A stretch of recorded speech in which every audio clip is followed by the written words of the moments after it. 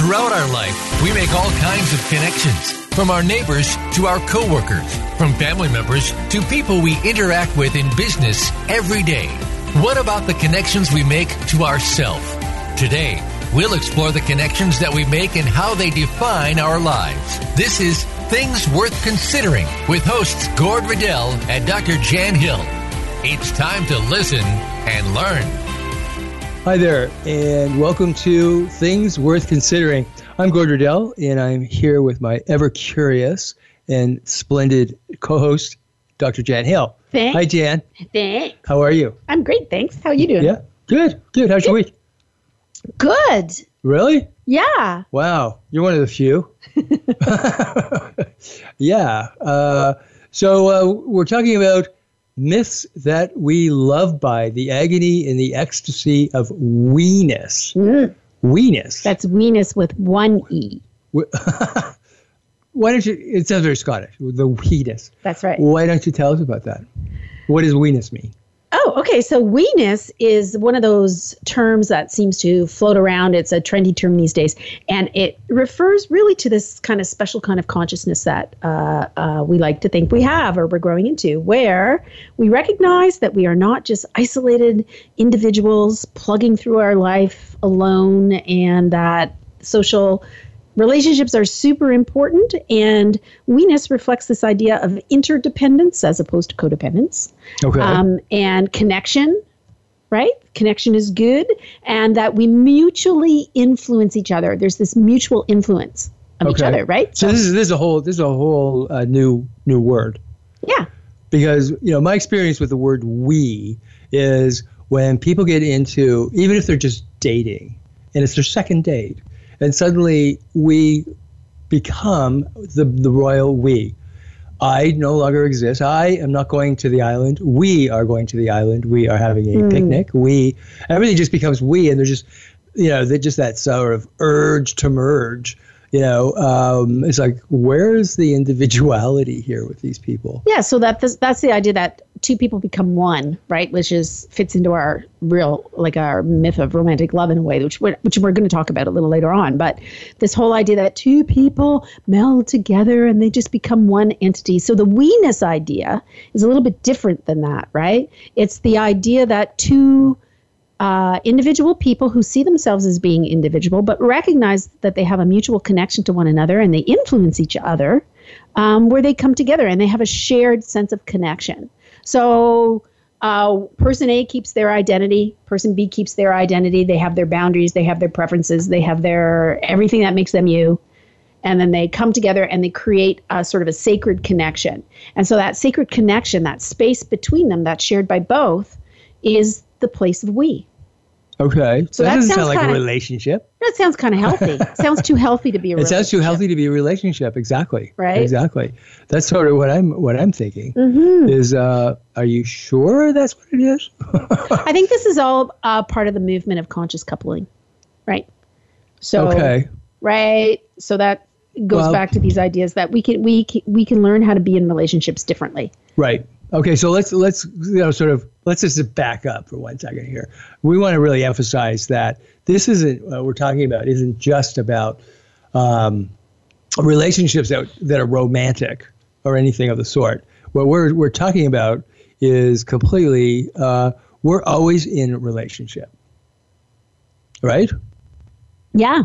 Because okay, so what are relationships such as? Our professional relationships, our parents, our brothers, our sisters, like the whole family thing, our friends. If we belong to a spiritual group, that's another set of relationships. Yeah. We're never not in a relationship. I think that's what's really important to remember, because most of the time when people say, are you in a relationship, we're usually referring to an intimate sexual relationship. Right. Right. And so they'll say no, but in fact, we're always in relationship, and there's expectations, I think, in terms of like qualities and stuff like that exist in our best friends, our friends, our workers, all of those. In fact, if we acted, somewhat the same way with all of them, life might be a little bit easier, actually. But we have a tendency not to. Because how we act in the context of those relationships is often context specific, because one thing that we would do in one relationship might not be appropriate in another. Exactly. Right. Exactly. I tend to think of relationships in like using an ecological model. So if you imagine in your mind's eye a giant target, like a dartboard, right? And there you are in the middle, and you can draw circles around yourself, right?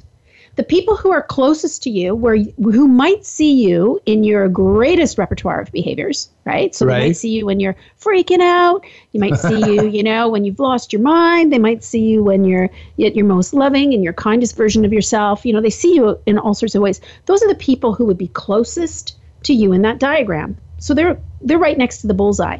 Okay. Right? And then maybe the next circle around that might be your coworkers, or they might be your extended family, or they might be people that you have another kind of a relationship with, which has its own levels of intimacy, but they're only going to see part of your repertoire of behaviors. They're not going to see all of who you are. Right. Right. And then you go beyond that, and you might have, I don't know, people in your community, your neighbors, whatever it is, right? Whatever the clubs that you belong to. And those people you just might share certain behaviors with. Like maybe you belong to, I don't know, a rifle club, or maybe you belong to a canoe club. A rifle club? I don't know where that came from. Right? It just came out of my head, that. Right? So, like who knows, right? And then you would engage in a very limited number of sort of repertoires of self there, right? Of types of yourself.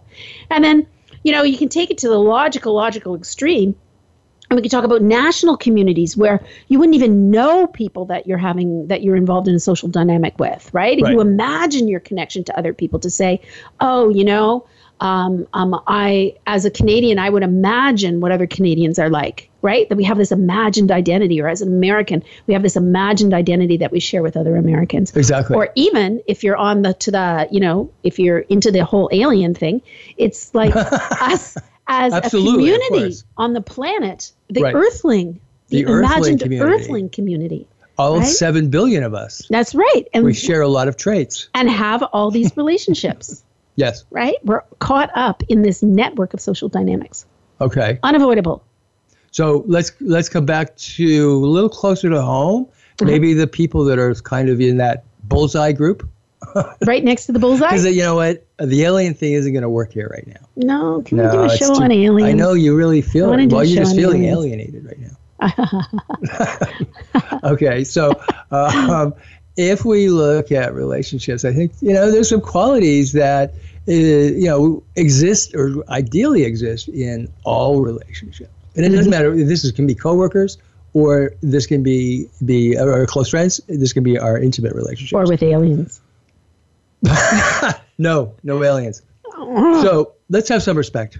I think respect is number one. And that is the people that are close to us, and especially the people that we become intimate with, we have to respect. Sure. So let me ask you this question. What does respect mean? Well, I think to hold it like words like, to have positive regard for the person, to understand as best we can in someone else's shoes who they are on the planet, to accept who they are on the planet, to accept they're an alien. No. Yeah. Off the planet. But I think those kinds of things, because so often, I encounter people that are with their partner, their spouse, their whatever language that they're using, and I just feel that they just have no respect.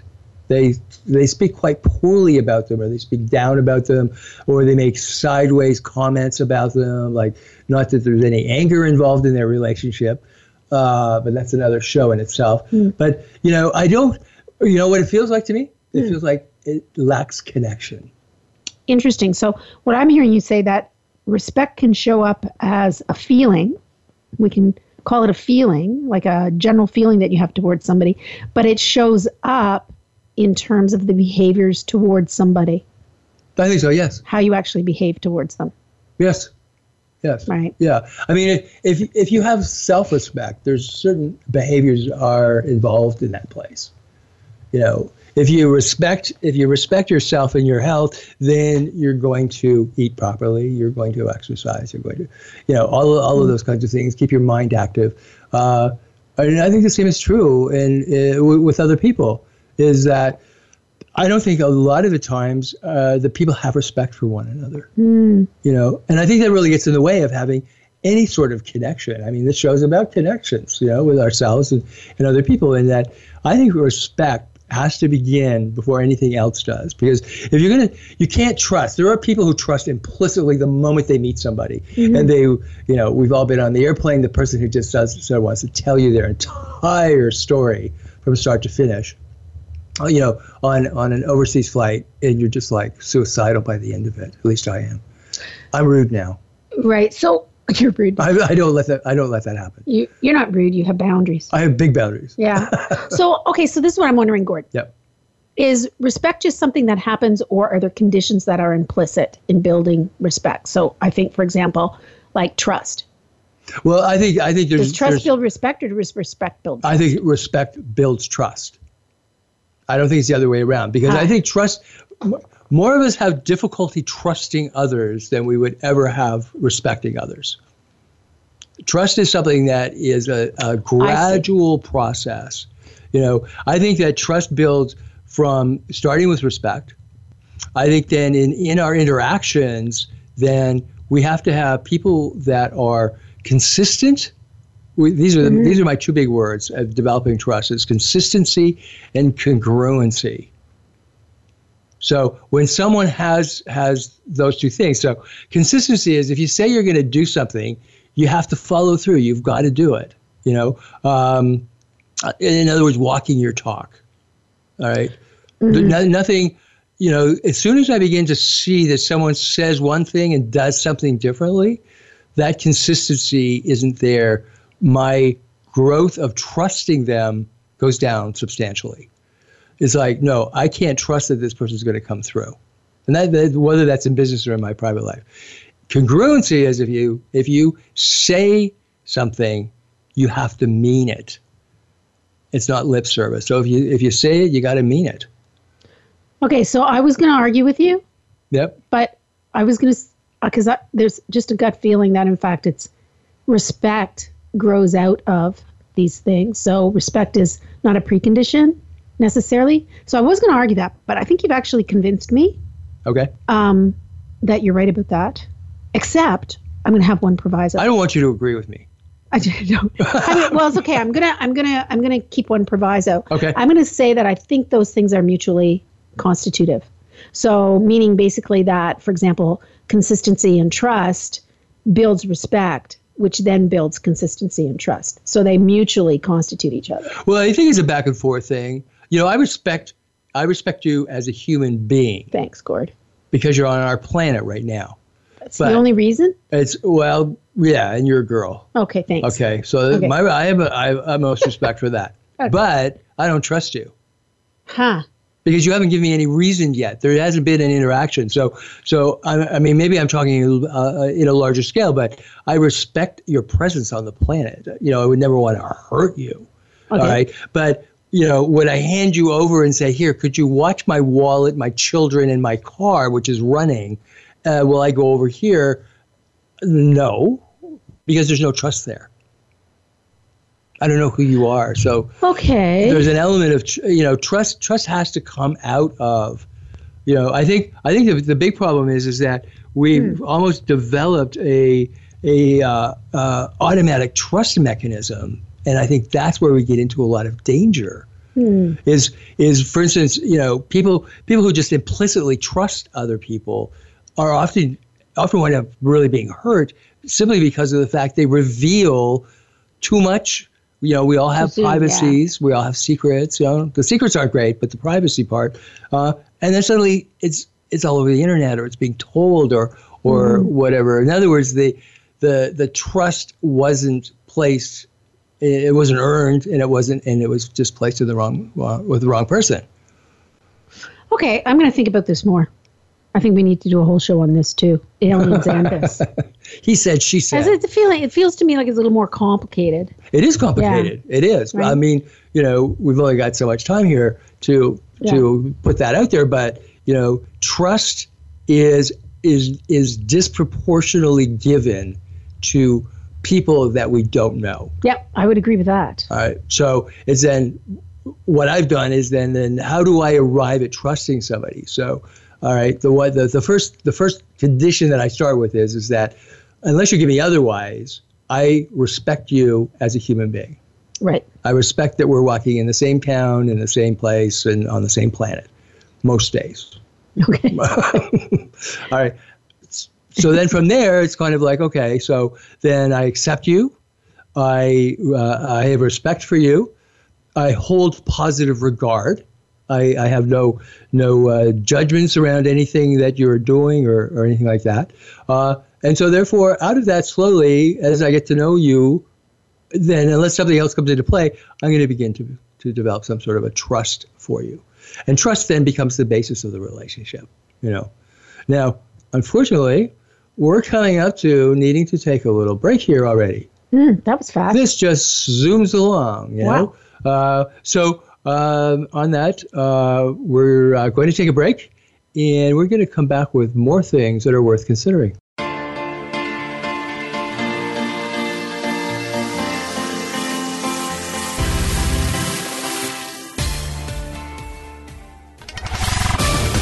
We're on Facebook along with some of the greatest minds of the world, and that includes you. Visit us on Facebook at Voice America Empowerment. Imagine a place where ancient wisdom and modern research combine to create a non-judgmental, dynamic educational environment. We believe learning is much more than just theories. It is the application of those theories that anchor your learning deep inside yourself. Our physical, emotional, intellectual, and spiritual selves are embraced and nurtured, learning how to create an internal balance. This is Transformational Arts College of Spiritual and Holistic Training. Since 1988, we continue our mission of spiritually focused education for all who seek. We offer integrative personal development and professional training in spiritual psychotherapy, holistic healthcare, spiritual director, coaching, and esoteric studies. We are located in Lawrence Park in Toronto on Yonge Street, north of Lawrence Avenue.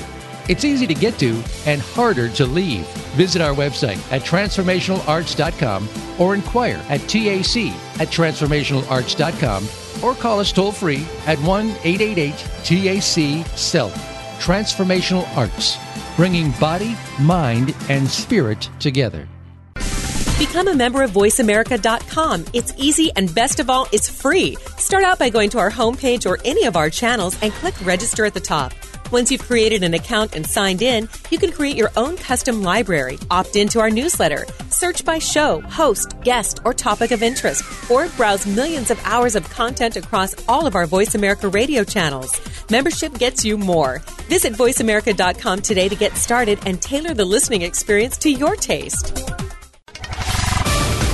We're on Facebook along with some of the greatest minds of the world, and that includes you. Visit us on Facebook at Voice America Empowerment.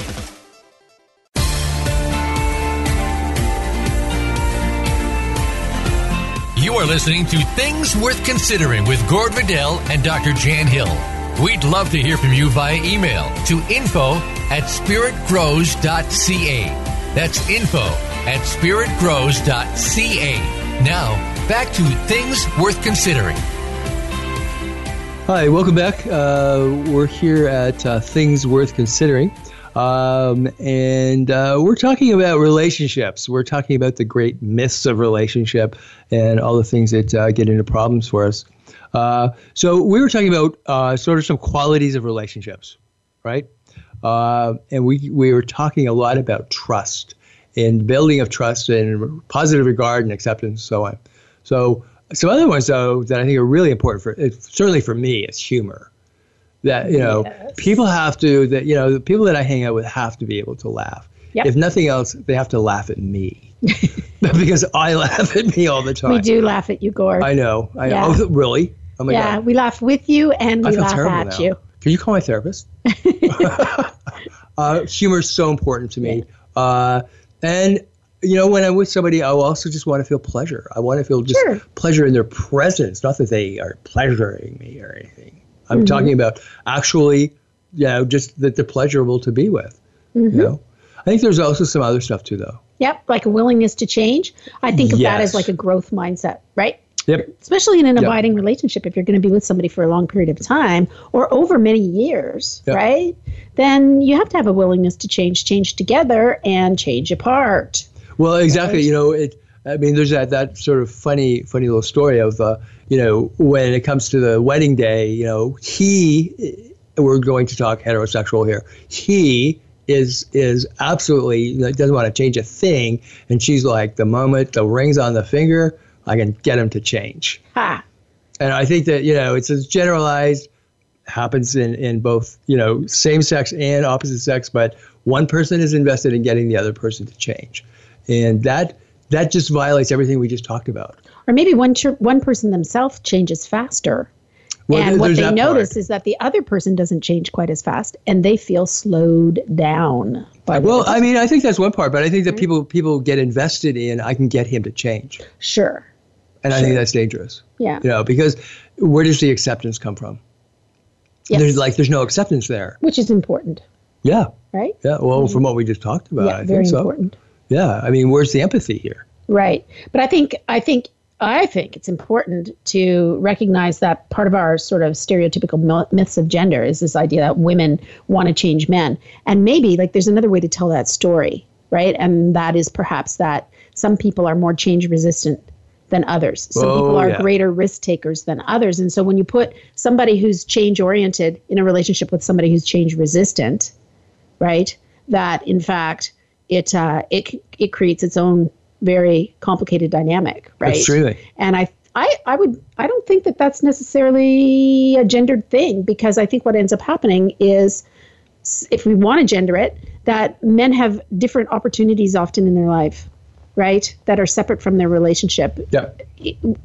To manifest change, like in their work life and stuff like that, right? Mm-hmm. And perhaps women who may be more connected to the domestic sphere and perhaps to the relationship, which is a part of that domestic sphere, have greater limitations in terms of how they can actually manifest change, Sure. right? So they might just focus it all on their partner, or focus chunks of it on their partner.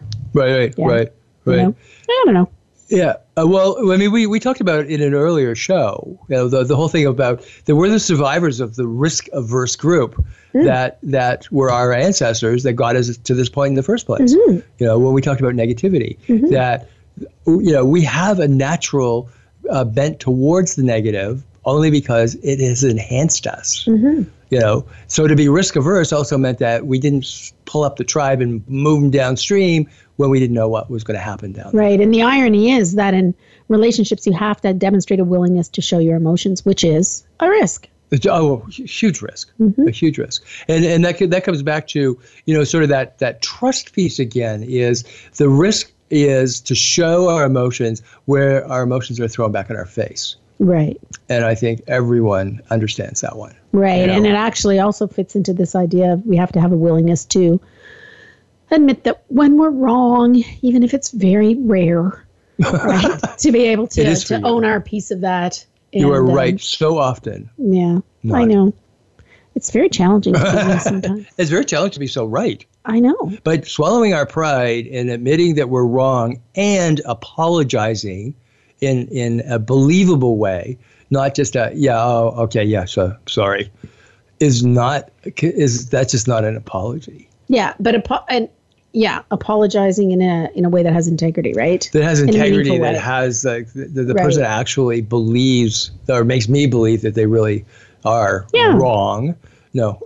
Yeah, which also fits into this idea that couples that are, or dynamics, people who are in relationship dynamics with one another, if they have a shared vision and they understand the meaning, like a shared meaning of that vision, and what they mean to each other in each other's lives, that those people will often be able to manage some of the things that happen in life along the way. They will, but that's also though where they become very invested in the goals of the vision, and so much energy goes into getting the house paid off, getting the kids into good colleges, not through what's happened in with the college thing right now, with getting them in under false pretenses.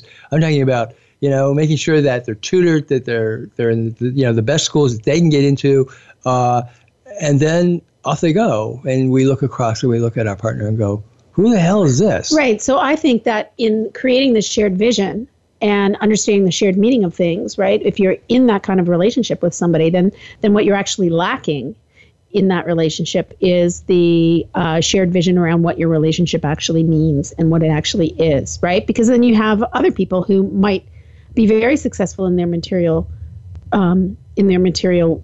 daily life, right? But they also have a shared vision of what they want their relationship to be, which could be something as simple as, I want to be one of those people who lasts 40 years or 50 years, right? Well, relationships it's like a child. It requires a lot of energy, ongoing. It's like somebody used that analogy of there's, the one energy and the other energy, and their energy together creating the relationship is actually the child. That's the creation that comes from the two people. And I think this is a relatively new interpretation of what relationships are all about. The intrapersonal, the emotional piece that goes along with relationships is pretty new in the West, because historically relationships were, especially marriage, were really about the exchange of property, amongst families. Well, I mean, you could still really see that in the royal families of Europe. If you look at like Queen Victoria, God love her, she had all her brew of children, and she sent them out and married them into all of these families. So you have unfortunately the deceased Russian Tsar. You have the reigning king of Norway, the reigning king of Sweden. You have, and they're all related to Queen Elizabeth, the royal family in Spain. They're all connected. Prince Philip's from the royal family in Greece and Denmark. They're deposed, but he's still part of that family. And they're all connected through Victoria. Now, that woman knew what she was doing. She was more than a grandmother. She manipulated that whole thing. Yeah, she was an alien. Yeah, that's the theory. She was. She reigned a long, long time too, and had a lot of children. But all of these people, and all that was about maintaining their presence, their power, land, all of those kinds of things. So, it's changing somewhat, but, families still arrange in different cultures today for who their little boy and their little girl are going to be marrying. Yeah, so it has very little to do with love and romance, which is part of the ideology that we've created around, I think, just attraction. Oh yeah, right? Yeah, absolutely. It's when it's all set up for you, it must be very scary to suddenly just have this person arrive that you're supposed to be marrying that you've really never met before. I mean, I've heard women talk that said that they grew to love that person. The idea of walking out on it or anything, it wasn't a possibility for them, at all. But the whole. Yeah, just that whole idea is just like quite amazing, actually. I couldn't imagine saying, "Oh, by the way, here's who you're going to marry," 2 days before the marriage when they fly in. Right. It still happens. Of course it does. And part of it is the reason that perhaps we can't imagine it is it's not certainly isn't part of my cultural legacy, right? So, but if you live within a culture where that's an expectation, then. Well, it is. I guess it's, not everyone buys into it, though. Yeah. Let's face it. But you treat it as more normative, right? It feels more normative. So let's talk about attraction. Okay. What do you think about attraction? Well, it's attractive. You ever notice, Gord, that you're attracted to the same kind of person over and over and over? I used to. Uh-huh. I used to. Absolutely. I mean, so many people when I'm lecturing or whatever, and we talk about this, it's just like, we date the same person over and over, and the only thing that changes usually is the name. But I have also had people that said, well, I was in a relationship with John and then John and then John 3, Jeff 1, Jeff 2. It's like, seriously? So that attraction criterion that we have is so embedded in us. Yeah. It's very old, and it really does come up out of childhood, but it drives us. It drives us unconsciously to seek out, whether it's, the black hair, black eyes, or the blonde hair and the blue eyes, or a combination thereof. It's so repetitive. And the outcome is often similar, right? And the outcome is very, very similar. Right. It's very, very similar. And that's usually disastrously. disaster. Yeah, it's like there's a real pattern to how it ends, and just the whole thing of romance. It's you not only have this attraction piece, all right, but you have it's such a mythology that is just continuously been fed, over and over again by film, by music, by television, even the stories that perhaps our parents tell us about so and so and so and so marrying from here and marrying from there and whatever.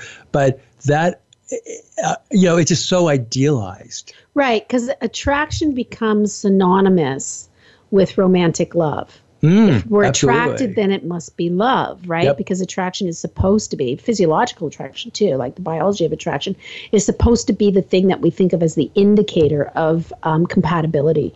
And then that has fed into this whole myth of romantic love, which has actually been around a really, really, really long time, but has shown up most in a most pronounced way really since at the end of the Second World War.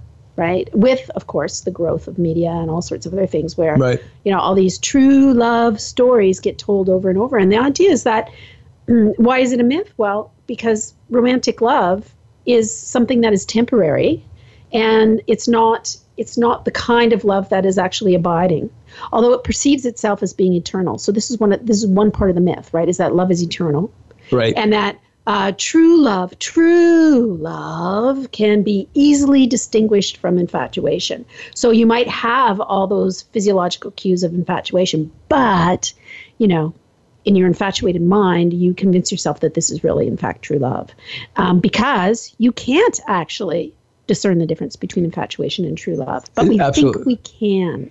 Well, we think we can, but we can't. But we can't. That's part of the mythos, right? Well, it's part of the lies we tell ourselves. Yeah, exactly. And another aspect of the myth of romantic love is that, this is a good one. My soulmate will know exactly what I want, exactly how I feel, exactly. Oh my God, there's a myth for you. Right? And that builds into this whole, this big thing around expectations and visibility, wanting to be seen by the other, right? Well, yeah, I mean, that whole thing of just the soulmate, I mean, that just, it feeds so many myths. People believe that when you meet your soulmate, you're just going to be happy ever after. If it really is your soulmate, you're probably going to be in for a long and bumpy ride. You complete me. Yes, you make me. There's a song about that. Yeah, well, that's a big thing from, I can't remember, but I can hear it sort of way in the back. But Austin Powers. Okay, yeah. Yeah. You complete me. You complete me. It's like no one can complete us. And we have, again, the mythology feeds that. Our language even feeds that. I'd like you to meet my other half. Yeah. Really? I didn't realize that I was a half. Yeah. I'm whole. My partner is whole. So, but it's kind of weird to say, I'd like you to meet starting with a W, whole. Right? So we have to say half. Right. Maybe this is my quarter. Right. But all that feeds into this idea too, that love is all we need. That regardless of all the challenges that happen. All we need is love. So there's so many songs written about the myth of romantic love, right? I know. I'm going to be singing them all night. Yeah, exactly. Right. It's this idea that in spite of all the hardship that we face during, our lives, et cetera, and all the arguments that we might have and all the challenges and everything like that, love is all you need. That's all you need. Exactly. Right? And it's just, it just feeds us into such a very complicated space because it feeds into the distortions that people already have, right. About themselves, acceptability, my right to be on the planet. If I'm loved, everything's okay. Am I good enough? Am I good enough? Am I cute enough? Am I tall enough? All of those things. And it's very, that's if you think about it, that's an awful weight to place on someone who becomes our partner. Right. It also places, it's also gendered, right? There's gendered expectations around that. So that, the classic gendered expectations are that women are rescued. Yep. They're rescued by love. Yep. And they're loved into wholeness. That's part of the thing, right? And then the other thing, by whom? Well, in a heteronormative framework, it's the guy who rescues them and makes them complete and whole. And the guy is tamed by love. That's right. Absolutely. Samson.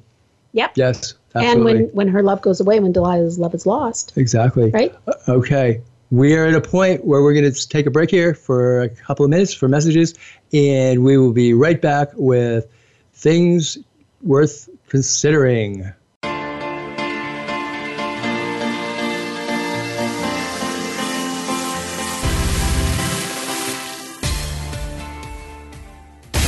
Find out what makes the most successful people tick. Keep listening to the Voice America Empowerment Channel. VoiceAmericaEmpowerment.com. Imagine a place where ancient wisdom and modern research combine to create a non-judgmental, dynamic educational environment. We believe learning is much more than just theories. It is the application of those theories that anchor your learning deep inside yourself. Our physical, emotional, intellectual, and spiritual selves are embraced and nurtured, learning how to create an internal balance. This is Transformational Arts College of Spiritual and Holistic Training. Since 1988, we continue our mission of spiritually focused education for all who seek. We offer integrative personal development and professional training in spiritual psychotherapy, holistic healthcare, spiritual director, coaching, and esoteric studies. We are located in Lawrence Park in Toronto on Yonge Street, north of Lawrence Avenue. It's easy to get to and harder to leave. Visit our website at transformationalarts.com or inquire at TAC@transformationalarts.com or call us toll free at 1-888-TAC-SELF. Transformational Arts, bringing body, mind, and spirit together.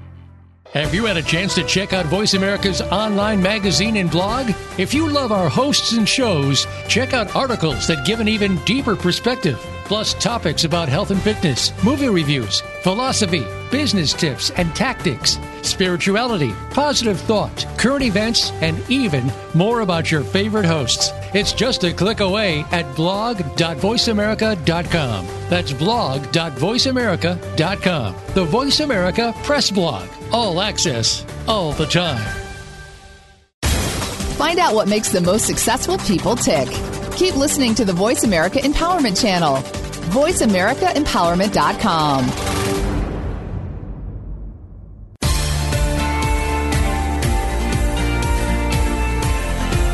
You are listening to Things Worth Considering with Gord Riddell and Dr. Jan Hill. We'd love to hear from you via email to info@spiritgrows.ca. That's info@spiritgrows.ca. Now, back to Things Worth Considering. Hi, welcome back. This is Gord Riddell, and I'm here with Jan Hill, and we're on Voice of America on Internet Radio. Jan, what are we talking about here? We're talking about attraction. We're talking about these relationships that we get into. And I think you got something perfect. Nobody till somebody loves you. You're no. Now, see, that's the kind of music that we're talking about. You're nobody till somebody loves you. It just feeds in such a horrible mentality that people actually believe that about themselves. Sometimes not being in a relationship is probably some of the nicest things people do for themselves. Didn't you talk about freedom? Yeah. Love can be an addiction, right? Yeah. Well, yeah. Right? Well, so can freedom. We can be addicted to love. Well, so can freedom. I like freedom better. It's just that you jumped up on the table and started yelling, freedom. That whole, love can be, an addiction. But, so how do we end up getting, into such a repetitive form of attraction and so on? So, there's a couple by the name of Harville and Gay Hendricks, and they're relationship therapists, and they work with the whole theory of the imago, right? Like an image, imago, right? So basically what that does is you go through these really cool exercises and you list out, all of the traits of your parents, the good traits and the bad traits. And then you do with your dad, you do with your mom, and it's helping you to uncover what your unconscious image is of your ideal partner. And obviously it's based somewhere in early childhood. It's what we observed. So then the next part of this exercise is that you put down all of your best traits and all of your worst traits. And you begin to take a look at, wow, I've got a little bit of mom, a little bit of dad, which would make sense, okay? But Now, here's the part as to why this is an important exercise. At least to me, I believe it to be important, and that is that it gets me to realize that I'm not attracted to their positive traits. So, for instance, I said humor. Humor is very important to me. That's my dad. My dad had, he was the peacekeeper. But it's the traits that our parents had that stopped them from being able to meet our needs as children. So if we had a need, for instance, to, have more physical contact, like to be hugged more often, and that wasn't part of their relationship. So therefore, it wasn't part of my experience of being hugged as a child growing up and being affirmed. Therefore, I'm going to try and get that need met in a partner. Now, this is where it becomes a disaster. Right, of course. Because I don't realize that what I'm doing is I'm operating from that unconscious needs of getting my needs met. And so I'm going to be finding people who, for instance, don't hug. Right, so you're just going to be repeating the same pattern that you had with the parent. Exactly. That left you wanting something from somebody that you could not get. Right, and it will repeat the same feelings, and it will repeat the same patterns of behavior. Which will just reify your own sense of self. Absolutely. Right. Absolutely. So now what I'm trying to do is to get you to hug me. Okay. But that's a part of you, so you don't do that. Yeah. Now I'm feeling bad about myself. So where am I going to put that? I'm going to direct it at you. Okay. All right. I'm going to direct it at you that if you were nicer, if you were sexier, if you hugged more, of course, being a male, I'm going to tie in a hug to sex, right? I mean, of course. Of course. It has nothing to do with one or the other. But it becomes your fault. Right. Which will lead to then the relationship is going to explode and boom, I'm going to walk away because what I still don't realize is because you didn't meet a need that belongs from childhood. Right. And I'm going to find the next person who can't do the same thing. All right. So we're constantly, sort of at a spouse that is basically one of our parents or both of our parents, and we're trying to shake them in order to get our needs met. And then it becomes all about our spouse until we actually do some work and bring some of these ideas up into a level of consciousness. So it makes me think of the thing that Marianne Williamson says, and I believe it comes from A Course in Miracles, is this idea that what you feel is missing in a relationship is what you're not bringing. Well, yeah, I believe that. I believe that's part of it, but it's also what you're not bringing is what you don't know. Right. Because I don't realize that there are things from, say either one of my parents that meant certain needs still exist that were never properly met. And I'm still unconsciously, I don't even know what they are, but I'm still out there trying to get them met somehow. Right. If I can name them, feels it's very complicated, Gord. I'm so complicated, and it's all my parents' fault. Right. I'm exhausted just thinking of it. No. I mean, think about it. You're the same way, and I'm not going to say anything about your parent. Everybody out there is that complicated. For sure. We all have this an incredible like hodgepodge, this stew of needs that are there, and the nicest thing we can do is find a whole bunch of people, not to be intimate with, find a whole bunch of people that can, meet these various needs. Mm. Because to take that a whole set of needs that I have and dump them on you is the unfairest thing I could possibly do. Right. No one person can ever meet anyone's needs. Which is interesting, right? Because that's antithetical to the myth of romantic love itself. Totally. That says that other person is going to know everything that you want and need, and you're never going to have to ask, and it's just going to give it to you, and everything is going to be great, and that's what true love is. And we'll all live happily ever after, right into the sunset. Right. And then the horse breaks his leg. And that's it. Yeah, it happens all the time. And you're left at the side of the road with a pile of baggage. And a whole bunch of needs. Need a new Picture horse. It. But it's, there's elements, that's the kind of stuff that feeds, the romantic love idea, the mythology feeds is that one person will make everything all better. Mm-hmm. And then we're like, well, why didn't it? Why don't I feel better? Mm-hmm. And it's because one person cannot even possibly, to even have that expectation is setting ourselves up in such a negative way. Well, this is the thing, right? This is the foundation of expectations. Well, yeah. I mean, if the more expectations you have, the more likely you are to be disappointed. Extremely. Yeah, exactly. One of my, just a side story here. One of my biggest expectations that I remember being so disappointed by was I went to Greece. Now, I was a bad boy when I was in school. Mm-hmm. So they gave me a year's worth of detention. Mm-hmm. So I either went to detention hall every morning at 8 a.m. and sat there for a year. Or you went to Greece? Nope. I went to Greece. Yeah. I had to take a course for credit. So one of the few courses that was open at 8 a.m. happened to be in ancient Greek. I was already taking Latin, so I took an ancient Greek course. Cool. So it was great because it was not just the language, it was also the culture and archaeology and so on. So finally, I get to go to Greece years later. And I am anticipating that the Acropolis would be from no matter where I was in Athens, I'm going to be looking at the seat of Western civilization. Oops.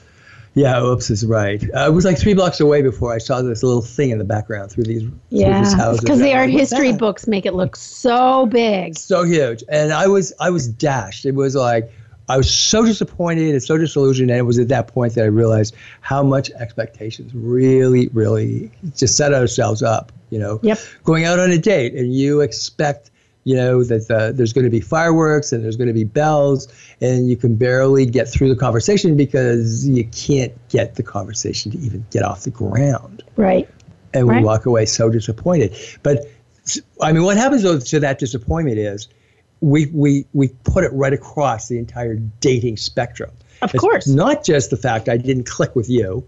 It's like you and you and you and you. Like anybody I've ever gone out with is like, why do I even try? I think part of it is we generalize unfairly, absolutely. But, I mean, if we follow the idea of the imago, we're actually just repeating the same story with person after person after person. Marriage after marriage. So you say, oh man, in that very first relationship I was, betrayed, right? And then the next relationship, because you're dating the same kind of person, you're like, oh man, in the second relationship I was betrayed, and the third and the fourth, betrayed, right? Yep. So actually, if you're dating the same kind of person, then, and the stories go in the same direction, then of course you're going to generalize because you're going to have a limited experience of relationships. And what I find really interesting is the idea that relationships are really where we learn about ourselves, right? Have you ever had that experience where in one relationship you're the punctual person and you're like, oh yeah, I'm always here 5 minutes early and that person's always late. Why did you bring up punctuality with me? Yeah. What's it? Oh no. Okay. Or the other. Yeah.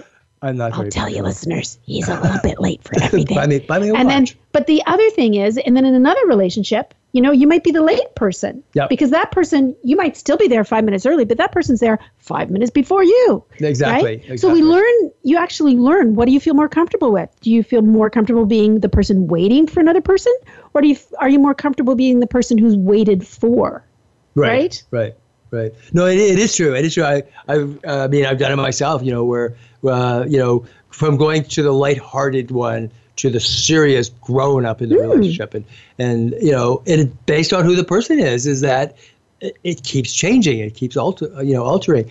And I find that fascinating. And the bottom line is that we just haven't uncovered that part yet that feeds that. Right. Whatever. It can be anything. It can be absolutely. You say punctuality. I'm saying, in terms of just personality presentation of serious versus, humorous or childlike or immature. Right. Yeah. And it's interesting because the next person and the next person and the next person you date, you might first perceive them as being very different from each other. So, for example, if you're like, oh, that one's like my dad, that one's like my mom, right? So you might be able to draw a list of traits where person A is like your dad and person B is like your mom. But underneath it, they also share common traits that are at a deeper level where you kind of go, oh my God, they're actually both like my mom or they're both like my dad in those capacities. And we don't see it. We don't see it. It looks like it's a mystery. Totally. It's like 180 degrees is still, of sick. 180 degrees of sick, it's still sick. Yeah. So is that that opposite ends, but that opposite ends looks different, it feels different, and we fall for it every time. Yep. And yet sitting there in the middle is exactly the same thing. Yeah, so neediness, or they're controlling, or they're whatever it's going to be. Right. Human relationships are worthy of more than 1 hour of talking. Oh my God. I think we need to keep talking. Like for 2 hours? Sure, but not right now. Okay. I'm getting hungry. Okay. Time to go eat? It's time to go eat pretty soon. Okay. Yeah. I think that there's a number of things. Not only do we have the attraction issue and how all of that plays out, but we also then have a lot of skill sets that we just don't have. The mythology or the romance or the Hollywood fiction doesn't allow for us to really see that, in fact, we're lacking. We're lacking just in skill sets. I think one of the biggest ones is conflicts. Oh, absolutely. What do you mean by that? Like relationships have stages, right? They go through different I don't want to go through stages. I want to talk to you places, right now. Right? We might be really, really good at being with somebody in the state of attraction, but we don't know how to transform that attraction into something more abiding. True. Right? So all you're doing is arguing. Exactly. Don't overtalk me. You'll have this whole relationship that's constituted around this one stage that you're good at. Yep. And then it's like, well, I don't know how to get to year 5, or I don't know how to get to year 10 with somebody, or whatever your year number is, right? Exactly. And so Day 10. That's where the skill set is. Day 10. That's where the skill set is, right? Why won't you argue with me? It's like, but that's where the skill set is, right? And that's where each one of us can then be accountable for what it is that we're able to do or not able to do in a relationship, and build our own skills. Absolutely. Right? And again, although we've been talking about, sort of romantic love, or intimate sexual love, these traits though overflow. We can surround ourselves with, friends and everything that are exactly the same as who we're dating. Right.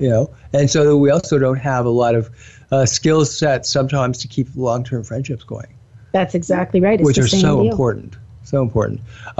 So we're coming up to the end of the show already. So I think we know where we're headed to. That I think we should be talking about conflict. Okay. Yeah, you want to be in conflict next week? Okay, let's talk about conflict. No, let's be in conflict. Okay, we can do Cool. that. Okay, so as long as we do aliens after that. We'll talk about that. Okay. We may have to argue about it. Okay, I want aliens. All right. If you are in the Toronto area tomorrow evening, which is March 22nd, we'd like to have you come on out. Jan and I will both be there for the Compassion Circle. It's held at 3300 Yonge Street at the Transformational Arts College. And you're more than welcome to come out. There's no charge, and it is a donation only. Mm-hmm. And it's a meditation, and it's a great spiritual place to come and hang out and meet some people. So we will be back here in a week. All right. Hopefully we'll see some of you tomorrow evening on Friday, and we're going to be talking about conflict resolution. This is Gord Riddell and Jan Hill, and we're wishing you a great week. Bye-bye, everybody. Bye now.